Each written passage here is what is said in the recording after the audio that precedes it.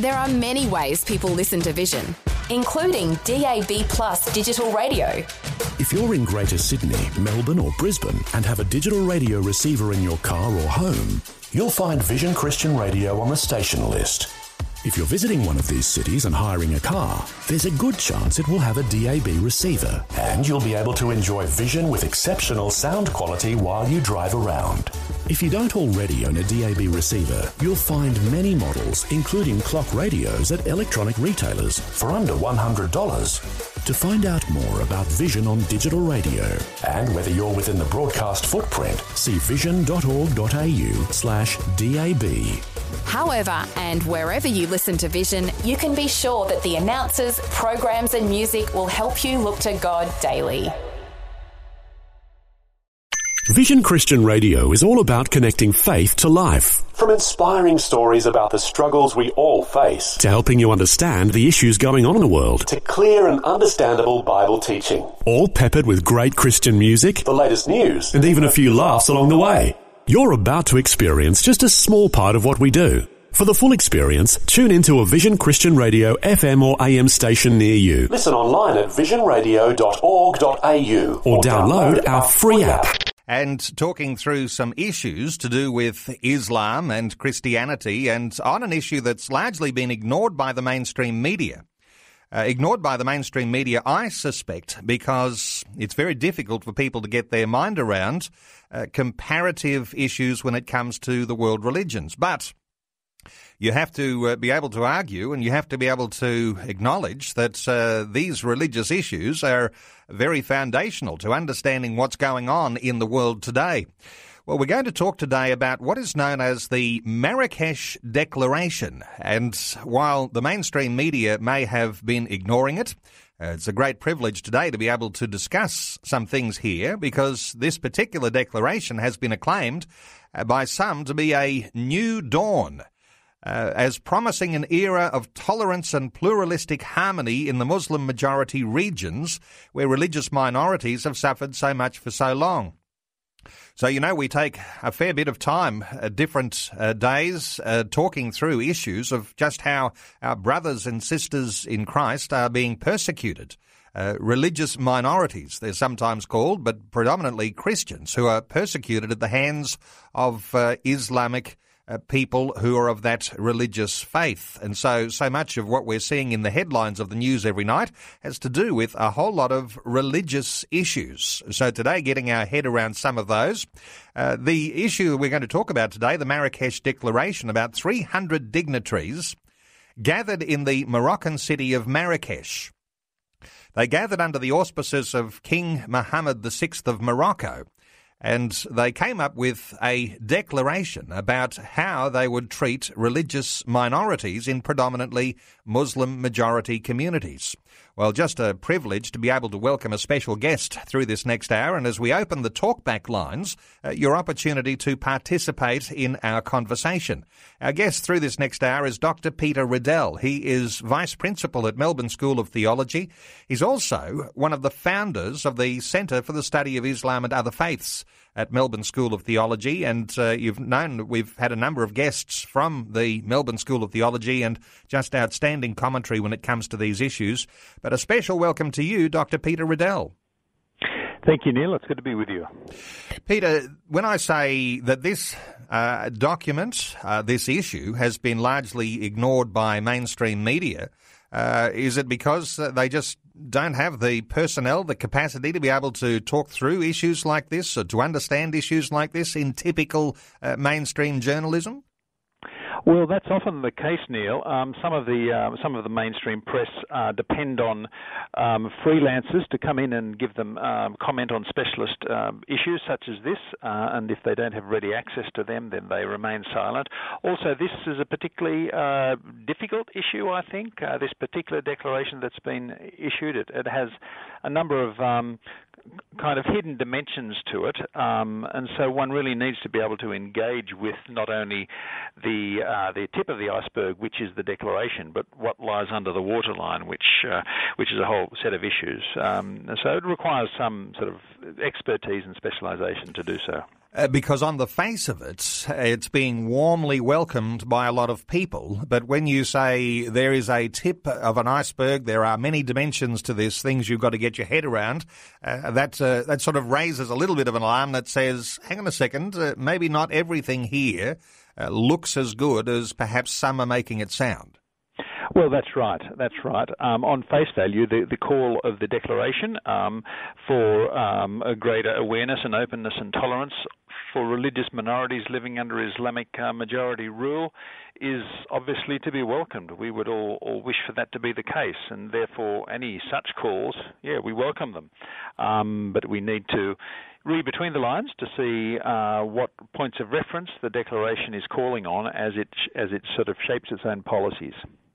Well, we wanted to frame our conversation today around the idea that Muslims ask some hard questions of themselves. Now, when we talk about this Marrakesh Declaration, I guess it has to be applauded that all of those Muslim leaders, 300 dignitaries in fact, gathered there in Marrakesh, and they were talking through these issues of just how these minorities are treated in nations where there is predominant Muslim domination. So when we talk about the questions that those Muslims need to ask of themselves, how does that fit with the warm reception of the idea of talking about tolerance? Yes, well, it's probably worth just touching base on a little bit of the background here. As we're all aware from the news media, there has been we've been going through one of the worst periods of persecution of religious minorities, especially Christians, in the Islamic majority world throughout history. Actually, in recent times, we've seen the awful activities carried out by the Islamic State against religious minorities, against Christians and others. Just 12 months ago, for example, hundreds of Christians were kidnapped by the Islamic State. They were ransomed off. Several were executed on camera, and that's just one small window. We hear lots about Iraq and Syria and the suffering of Christians, but we also look to places like Nigeria, where there is an anti-Christian jihad taking place, which has killed thousands. There have been attacks on some Christians in further east, in Pakistan, for example. So the Christian experience in recent times has been especially unpleasant and has been one of suffering under Islam. And so when Muslim scholars and leaders have come together to think about this, it's in part a response to pressure on them to be seen to be actually doing something. Western governments have been much more outspoken about persecution of Christians in recent years than they ever have. So the response of Muslims in meeting in this way in Marrakesh has been in part due to international pressure and a recognition that they need to be doing something and saying something about persecution of religious minorities in Islamic majority locations. When I think of Islamic people, and we're talking about peoples around the world, you could sort of designate different types of people who are part of Islam. You've got the extremists that we're seeing there in IS and those activities in northern Iraq and in Syria. IS, the establishment of the Islamic State. Then you've got these sort of moderate Muslims, and then you've got a very large number of nominal Muslims. You've got the extreme, the moderate, and the nominal. What sort of people would have met in this idea of coming up with the Marrakesh Declaration? What type of Muslim Islamic believers would have been part of that, Peter? Yes, that's an important question. Well, being under the patronage of King Mohammed VI of Morocco, that says something, because since he assumed the throne in 1999, he's tried to initiate a whole set of reforms. So he is a reforming leader of one country that's mostly Muslim, and therefore the other 250 odd who came, they were coming out of certainly not the extremist end of things. They were coming out of the scholarly community, out of the more moderate political Islamic community. So the people you had there represent a significant body of Muslims in the world. They are leaders who speak for a significant number of Muslims in the world, but they certainly, their decisions and their voices would not be accepted by the extremist elements. Now, 4 years in the planning for this gathering to come up with this declaration, and as I understand it, as many as 50 non-Muslim observers were invited to be there or were able to be there, and Catholics, mainstream Protestants, evangelicals. I'm not sure they weren't participating, but as you say, observers, people who are looking on to the process. Did you glean anything from those observers? Yes. The essential call of this meeting was for better interreligious relations, and it involved a recognition that some very bad things have happened under Islamic rule in certain areas. Now, the declaration has pointed to a particular text, which we should talk about a little later, perhaps.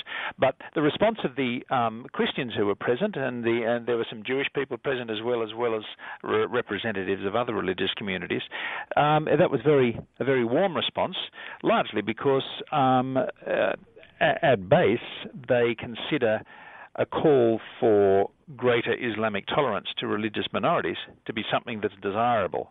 So in the written responses that you can find online from, for example, the chair of the Parliament of World Religions, or from some evangelical spokespeople, or from some Catholic spokespeople, they've largely said this is welcome. There have been bad things happen in the past under Islamic rule. Therefore, any attempt to improve the situation for the future is to be welcomed and supported. So that's generally been the response. My view is that response is good, but it has avoided some of the hard questions that need to be asked. Okay, let's touch on hard questions for a moment, but even this may take a little bit of setting up because you mentioned an ancient document that's also important in this whole scenario. You've got a modern document called the Marrakesh Declaration, and you've got an ancient document that goes back to the days of Muhammad, back to the 7th century, and it's called the Charter of Medina. Give us some little clarity on how those two documents might relate and the importance of that first document called the Charter of Medina. Yes. Well, of course, the supporters of the conference would say that those two documents relate very closely to each other. I question that. The Marrakesh document claims to be a document of the 21st century, reflecting pluralist values, allowing for religious liberty, and it claims that by basing itself on this 7th century document, the Charter of Medina, then it is strengthened by that charter. The present-day document, the Marrakesh Declaration, says that the ancient Charter of Medina was equally pluralist, was tolerant of religious minorities, made space for equality among the different religious groups. That's the claim about that charter in today's Marrakesh Declaration.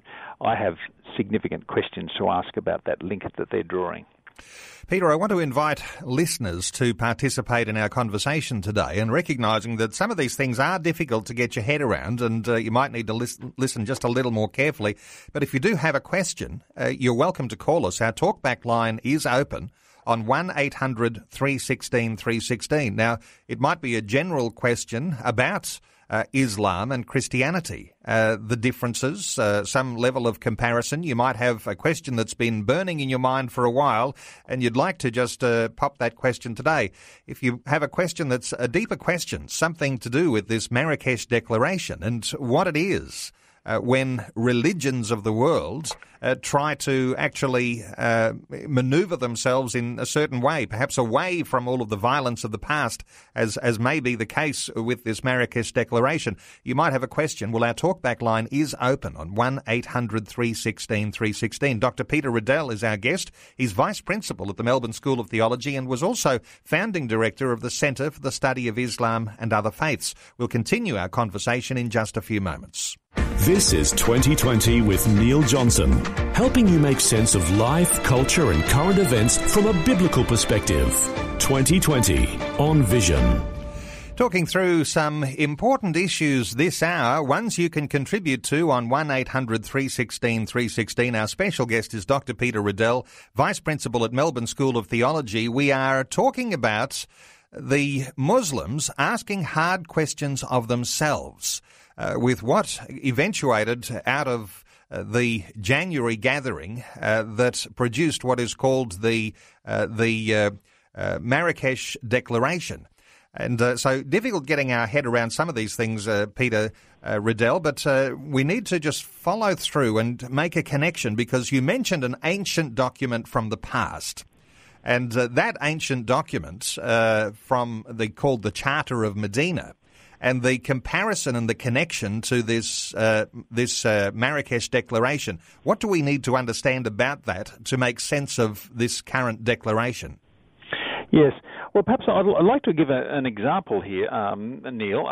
If we took, for example, the Constitution of Australia and said that the Constitution of Australia is based on the Magna Carta that was signed 1,000 years ago, and we tried to decide whether the Constitution of Australia was a good document, we'd also want to look back at that Magna Carta 1,000 years ago. And that's what I'm suggesting we need to do here. Today's Marrakesh Declaration says that it is based on the Charter of Medina, which is something from 1,400 years ago. So we actually need to look closely at the Charter of Medina to see if it fits with modern ideas of pluralism and religious freedom and so forth. And I believe that it doesn't. Okay, and so when you've got a glowing report on big breakthroughs, on the face of it, those things might be important that there is talk about it, but when it comes down to the substance of what is presented in a new declaration, how it compares to the 7th century document, the Charter of Medina, is very important. Now, just highlight for us, though, Peter, because Islam works somewhat differently to what most of us think about modern politics or even our Christianity. There is a great value that's placed on that early document that goes back to Muhammad. That's right, indeed. And the Charter of Medina was one of several steps which really shaped early Islamic attitudes to other religions, and it was based on a few principles. The first was that under Islam, other religions, well, Christianity and Judaism, could continue to practice providing they recognize the supremacy of Islam. That's the first thing. So Christians could remain Christians, but they had to recognize Islam as supreme. Secondly, they had to pay a special tax that Muslims didn't have to pay. It was a particular tax that they had to pay. So there was a special impost on them that Muslims didn't have to pay. In other words, if you were going to be a religious minority, you had to recognize Islam as supreme, and you had to sort of pay additional taxes as a result. Now, that's quite different to today's religious pluralistic approach to modern society. Okay, taking calls 1-800-316-316 if you'd like to contribute to our conversation today. Let's take a call from Craig in Ormeau in Queensland. Hello, Craig. Welcome along.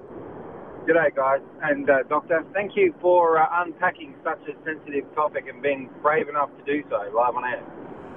Well, that's our pleasure, and it's good to be able to talk through these sorts of things. Craig, did you have a particular point or a question to ask? More of a question, an inquiry, but it's such a multi-layered subject you guys are currently talking about, and there is I see a lot of deception in this particular document to try and maybe make us feel warm and fuzzy towards the Islamic standpoint, but you know, I've always seen them using deception, even when witnessing to people firsthand. I've experienced that, knowing only a very fraction of the Quran. I do have a question about the Quran, Doctor. If you may be aware of this particular passage. I don't know it verbatim, but I've heard it referred to that it says in there somewhere that the Muslim is not to forget or reject the writings of old. And I'm wondering if the writings of old are in reference to Torah, the Jewish Bible at the time. I don't think the Christian Bible was in existence when the Quran was created. Of course, the Christian Bible was in existence, but Craig, let's put that question to Peter Riddell. Peter, your thoughts? Yes, thank you for the question, Craig. Yeah, the Quran developed over many years, and there certainly are statements in the Quran at particular verses that make space for the writings of old, and they even refer to the Torah, or the Jewish texts, and also the Injil, or the Christian New Testament. However, what Muslims understand that to be is earlier versions of the text. So Muslims regard our present version of the Jewish Bible and the Christian New Testament as having been corrupted. So most Muslims, when they read that Quranic verse which says, "Don't forget the writings of old," they won't think of today's Bible, but they'll think of some imaginary past Bible that used to exist, which of course we don't accept. Craig from Ormeau, thanks so much for your input today. Just to follow through, just another note that came out of Craig's question and his comments was this idea of deception. Is there, in your opinion at all, Peter, something deceptive about a declaration, or is it a well-intentioned document that tries to set out some way of actually helping to be more compassionate towards those minorities? Well, I think this is where I think it's essential to go beneath the waterline, because if the Marrakesh Declaration is simply accepted at face value, then it will have the effect of misleading people. Now, that doesn't necessarily mean that's intended, but it will have that effect. And so my response is that Christians and others need to go back to those people who wrote the Marrakesh Declaration and say, hang on, let's look at this more closely. Let's look at the foundation of the Marrakesh Declaration that you're drawing on, namely the Charter of Medina. Most of the responses have not said that. They haven't said that so far, and that's a question that needs to be asked. Okay, now, as I understand it, the declaration's only about 1,000 words, or it's actually 750 words, the Marrakesh Declaration, and people can find that online. Is it going to be meaningful to ordinary Christian believers to actually have a look and see what that declaration says? And, of course, when we talk about the things that you need to know more deeply about that, we're talking about motives, we're talking about those things that are a part of Islamic faith that look back to those original documents, the Charter of Medina in this case. But is it a useful thing for people to actually look up that Marrakesh Declaration, Peter, and read for themselves? I think it's useful for them to do so in conjunction with looking at some of the responses, and I have a response online myself. There are a number of responses online to the Marrakesh Declaration, so if you look at the Lapido Media website, where I have a response, if you look at the recent issue of Eternity magazine from February, there's a response there that refers to Dr. Bernie Power's perspectives. So, yes, readers should look at the declaration, but look at some of the responses as well. And I guess you can also look at the 1,000-word-long Charter of Medina and find out what was being said back in the 7th century. Yes, indeed, and that is readily available online as well. So readers could make their own comparisons. What becomes very clear when you look at the two documents is the first one, the most recent one, the Marrakesh Declaration, talks the language of the 21st century, language of religious tolerance and openness and equality. The older document, the Charter of Medina, talks very clearly about Islam being supreme, about the ultimate authority being Muhammad and the Quran. That's very clear. Now, those two are incompatible. You can't. This is where I don't accept the claim that the Marrakesh Declaration can just simply copy from the Charter of Medina, because they are quite different documents in their tone and in their substance. Okay, it is a difficult one to get our head around, but as you say, the Marrakesh Declaration has a lot of good information that sort of says freedom of movement, property ownership, mutual solidarity and defence, as well as principles of justice and equality before the law. But the deception, or the way that you have to look at interpreting that, comes back to this earlier document, this earlier charter, which still sets out this idea that it's all very well to be in a minority group. You can have some freedoms, but as long as you know that you're under the thumb of your rulers, who are Islam. Is that more a way of just thinking about how you get the context right? Yes, it is. And look, when we look at the history of Christians and Jews and other religious minorities living under Islamic rule down the centuries, Neil, what we find is that those minorities had periods of continuous discrimination and some periods of great persecution because the Charter of Medina and subsequent legislation, subsequent Islamic law, enshrined Islamic supremacy and established religious minorities as second-class citizens. So all the problems that we hear reported about mistreatment of religious minorities under Islam, they can be traced back to ancient documents.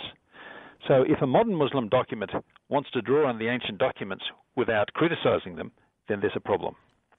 What you're saying, Peter, is we're all in trouble in the sense of the rise of Islam because Islam can't change because of its reflection on those 7th century documents. Yes, and until such time as these scholars who met in Marrakesh are willing to say the problem lies in our ancient texts, until that time happens, then the problem won't be solved. I believe that Muslim scholars today need to go back and say, well, let's look at our ancient texts, let's identify where the problems are, and let's eradicate them. Let's be really critical about them. And they'd have to begin with the Charter of Medina. But if you put yourself in the shoes of a Muslim scholar who might speak out and say those ancient texts are not relevant today, they'd be putting their own lives at risk. Is that the case? Well, some have done so. Admittedly, they tend to be Muslim scholars who are living in the West, but they may well be if they're living in areas where extremist groups are quite strong. Certainly, it would be very difficult, for example, for a liberally minded Muslim scholar living in Iraq or Syria to exist without threat. We are going to continue our conversation. We're going to break for the news, and we'll be continuing our conversation straight after the news. Our special guest is Dr. Peter Riddell. You might like to contribute to our conversation. Our talkback line is open on 1-800 316 316. You might have a question. You might have a comment on the topic we're talking about today, Muslims asking some hard questions of themselves.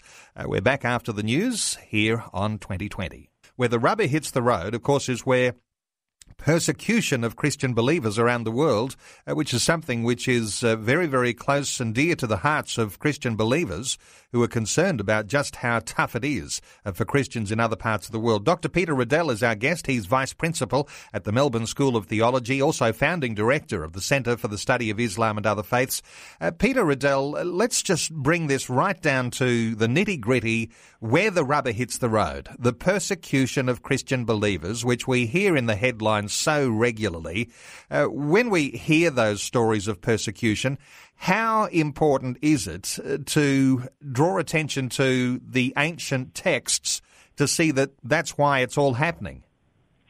Neil, I believe it's vitally important to do so, and I do recognise that it's difficult because the ancient texts require time to read them, time to think about them, but really the ancient texts provide the ingredients for what we see in the Islamic world in terms of discrimination and persecution against religious minorities, especially Christians. And there are a number of texts. We've talked about the Charter of Medina. That was supposedly, assuming that it's an accurate document, and there are different versions of it, but they essentially say the same thing.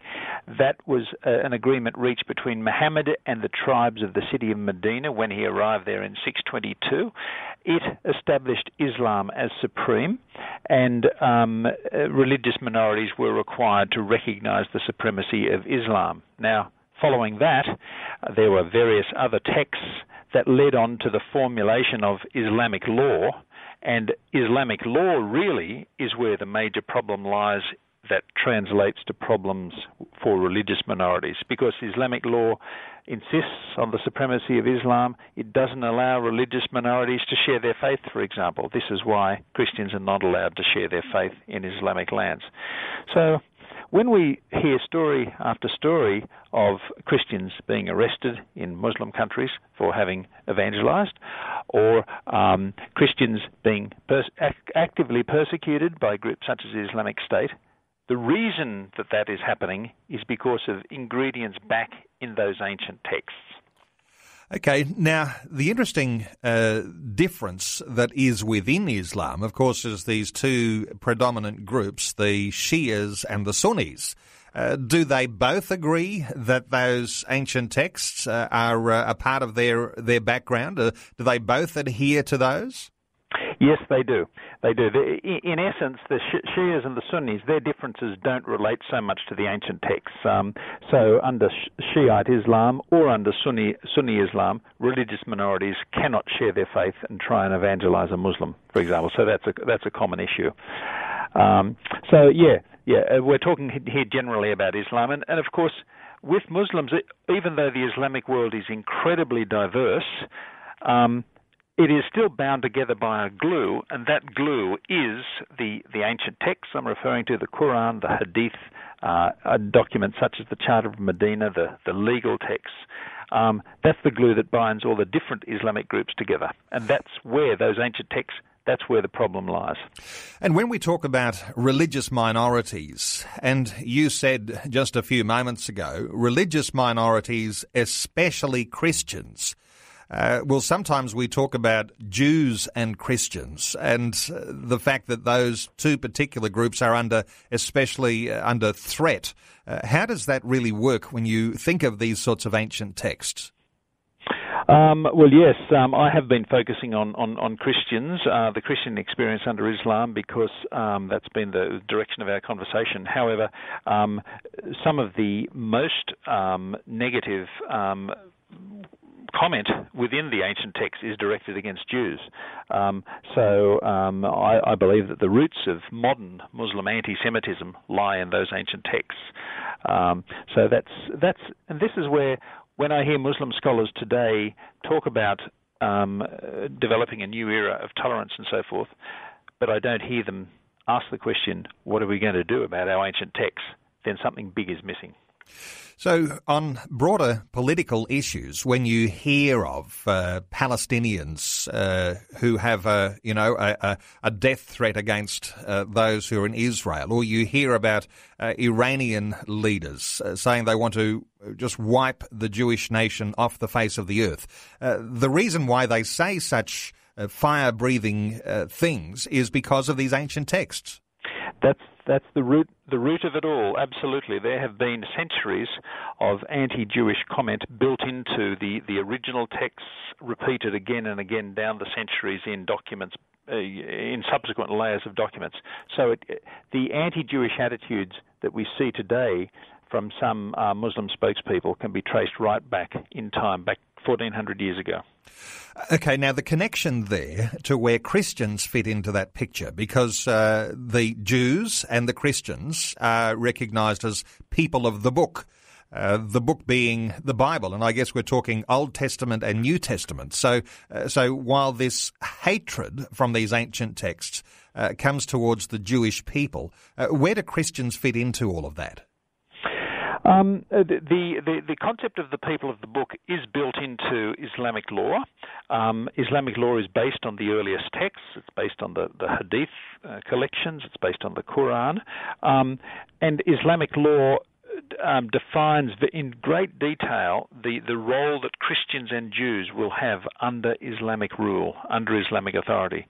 Now, according to the standards of 800 AD, in some ways it was advanced for the time, but according to today's standards, the status of Christians and Jews under Islam is medieval. Christians and Jews are basically treated as second-class citizens under Islamic law. So some Muslims are increasingly recognizing the problem that to find the answers to address today's situation, they need to look forward, not look back, but many don't. Okay, important when we talk about the modern documents and the ancient documents, because when we've been unpacking issues with the Marrakesh Declaration and then making that comparison back to the Charter of Medina, But where there can be a peaceful living side by side in a community which is dominated by Islam, then you've got this second-class citizen status. This is a terminology which some listeners will be familiar with, the idea of dimitude. So what can happen is the two can live side by side, but as long as Islam has the dominance and this issue of dimitude. You mentioned a tax earlier. How does the tax on second-class citizens work when it comes to these ancient documents and how they're outworked in the present? Oh, well, that's part of the dhimmi, the dimitude concept. The Islamic law defines what Christians and Jews must do in order to continue to live and follow their faith under Islam. One is they can practice their faith, but they mustn't do it in any way that's too obvious. They shouldn't have high steeples in their churches, for example. So that's the first thing. They have to be not too obvious in the way they practice their faith. A second one is they have to pay the special tax. It's called the jizya. Now, this tax was established and widespread in former centuries. It's been resurrected by modern radical groups. So ISIS, for example, has been imposing this special tax on Christians living in the areas that it controls. And ultimately, Christians and Jews living under Islam have to acknowledge the supremacy of Islam. In other words, they mustn't be too obtrusive. They should pay the special tax, and they should defer in a whole range of ways to Muslims. Now, that is very different from today's approach to religious tolerance and religious pluralism that we find in United Nations documents. Well, 1-800-316-316 is our talkback line. You might have a question, you might have a comment about our conversation today. You're welcome to call us 1-800-316-316. Let's take a call from Michael in Campbelltown in New South Wales. Hello, Michael. Welcome along to 2020. Good afternoon. I'm just ringing up. I just want to ask a question. I'm not sure if it's been answered, but I mean, it says in the Bible that, when Messiah was to come, there's nothing to say that Muhammad was to come. And it's just another question, is Muhammad from the Abraham family that they say that they parted from Abraham? Is that true or not? Or I'm not really sure. I'm just don't understand myself. It's a question about context, Michael, and let's ask Dr. Peter Riddell about that sort of context, being an Abrahamic type of religious faith and connections there to Christians and Jews. Your thoughts, Peter? Yes, there were two questions there. I missed the first one because the line broke up. The second one regarding Abraham. Muslims believe that Muhammad descended from the line of Ishmael, the son of Abraham. So that is the belief. Muslim scholars and believers, they see their line as being Abrahamic through Ishmael. I missed the first question, I'm afraid. You're still there with us, Michael. Your first question, what was the essence of that one again? The first question was you go back to say when Moses and through that Messiah was going to come, Jesus was going to come, but there was never anything in the text to say that Muhammad was ever going to come. They say that Muhammad, I don't know, whether we all believe in one God, but I mean we put Jesus first before. We put God first before we put Muhammad, if you know what I mean. There's nothing in the text to say that Muhammad was coming through the ranks sort of thing, if you know what I mean. That's a good question. Your thoughts, Peter? Muslims claim that there used to be references to Muhammad in the Old Testament and the New Testament, and the Muslim critics of Christianity say that Jews and Christians rubbed out those references to Muhammad. Now, from a perspective of a Christian or a Jewish reader of the Bible, we do not accept that. There is nowhere in the Bible that there is any evident reference to Muhammad, but Muslims claim there used to be references to Muhammad in the Bible. And Peter, just further on that, manuscript evidence for the Old Testament and for the New Testament, very, very strong. And so if there was some sort of conspiracy that those things were rubbed out, fairly easy for scholars to actually find that that's not the case, that they were never there. Well, indeed, and it's a very good point, Neil, and that claim by some Muslim critics has been answered again and again and again, based on the manuscript evidence. As you say, there are thousands and thousands of manuscripts of the New Testament and of the Old Testament from the early centuries of Christianity, which answer their charges, but the charge continues to be made.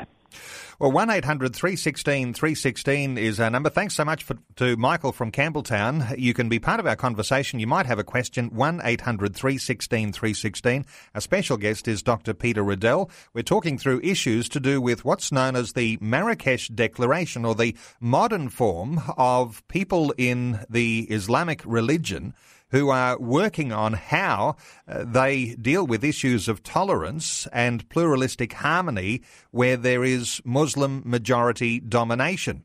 And we're reflecting on just what that means, the warm reception that so many parts of the community have brought to that document, and now looking a little bit deeper with some insights from Dr. Peter Riddell, who is an expert when it comes to Islam. He's Vice Principal at the Melbourne School of Theology, also Founding Director of the Centre for the Study of Islam and Other Faiths.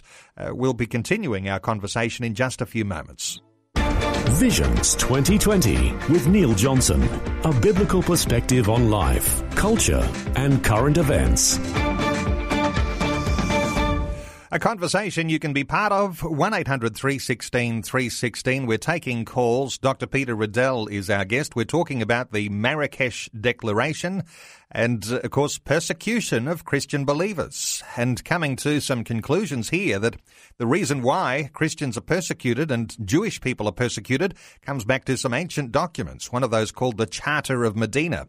And what's happening with the Marrakesh Declaration, the modern declaration that tries to deal with issues of tolerance and pluralistic harmony in a Muslim majority region.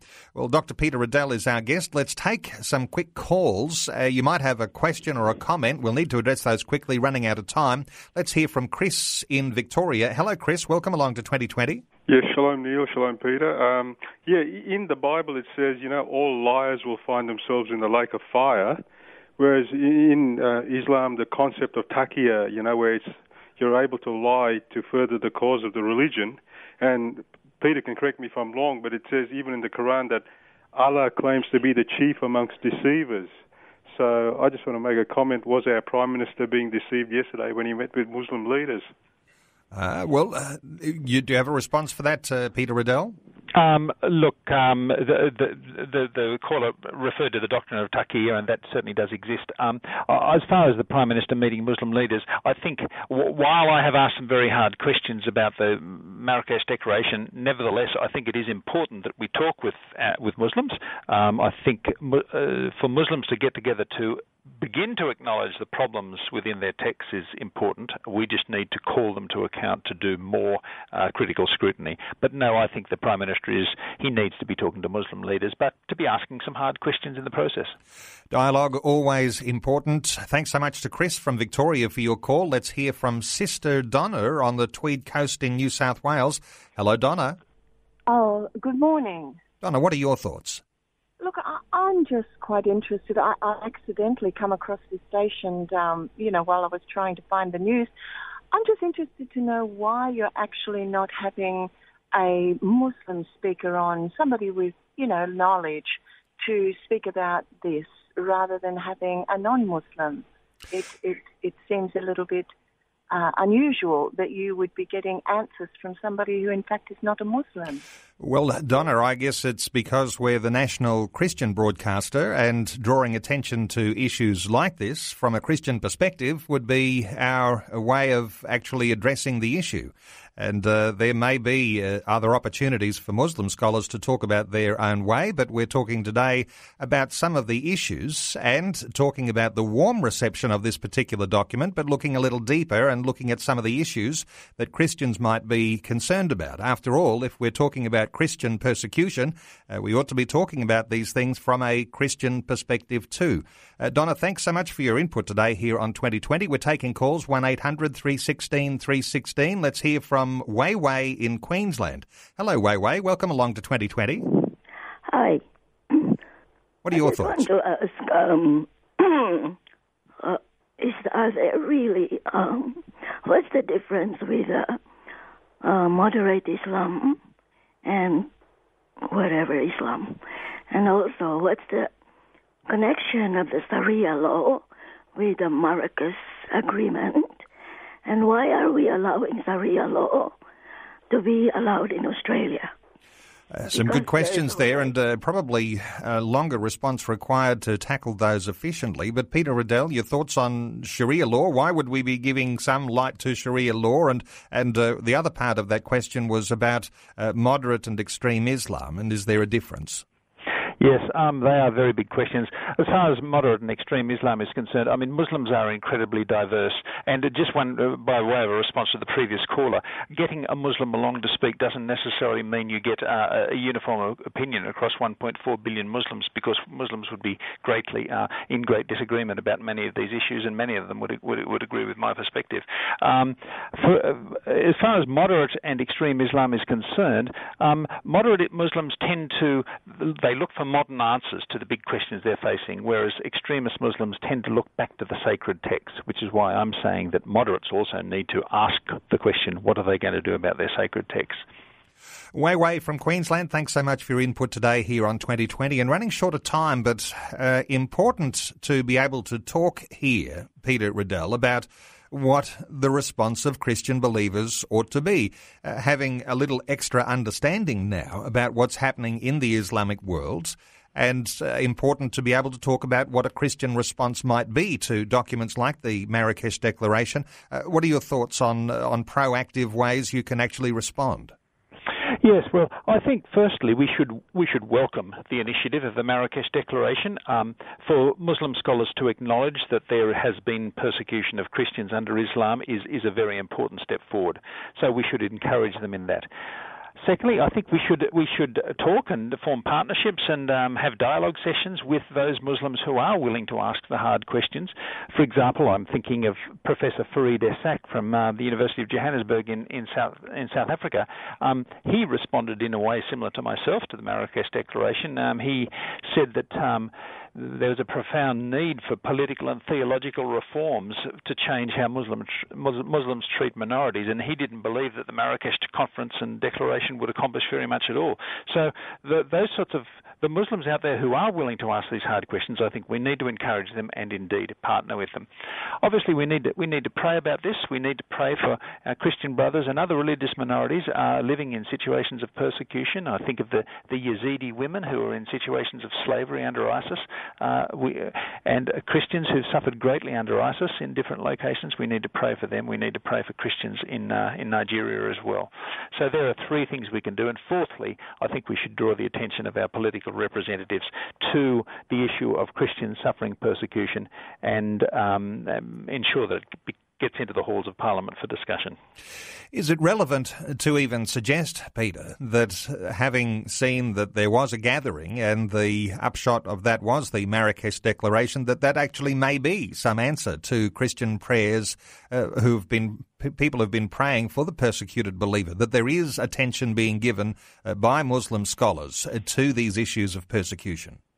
May well be, indeed. I think it is. The Marrakesh Declaration represents a step in the right direction. Further steps have got to be taken, and they include looking at the ancient texts, where I believe the problem lies. But I'm encouraged by the Marrakesh Declaration. I think it is, in one way, it's an answer to prayer, and more prayer is needed. Peter, you mentioned a site or two where people could see your response. Just quickly remind us where people can go online and just get a refresher on some of the things we've been talking about this hour, the sort of response that you made to the Marrakesh Declaration. Yes. There is a website out of the United Kingdom called Lapido Media. That's Lapido, Lapido Media. It is a website that features commenting on all sorts of issues relating to religious literacy in journalism. I wrote an extended response on that, and it was published, so listeners can find it there.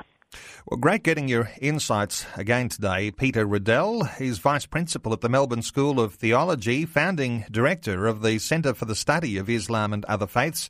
Tremendous insights, and just appreciate you taking time to talk to us on 2020. Pleasure, Neil. Thank you very much for having me on the show. Before you go, thanks for listening. There's lots more great audio on demand, or you can listen to us live at visionradio.org.au. And remember, Vision is listener supported. Your donation, large or small, will help us continue connecting faith to life for hundreds of thousands of people across Australia and around the world. Learn more or donate today at visionradio.org.au.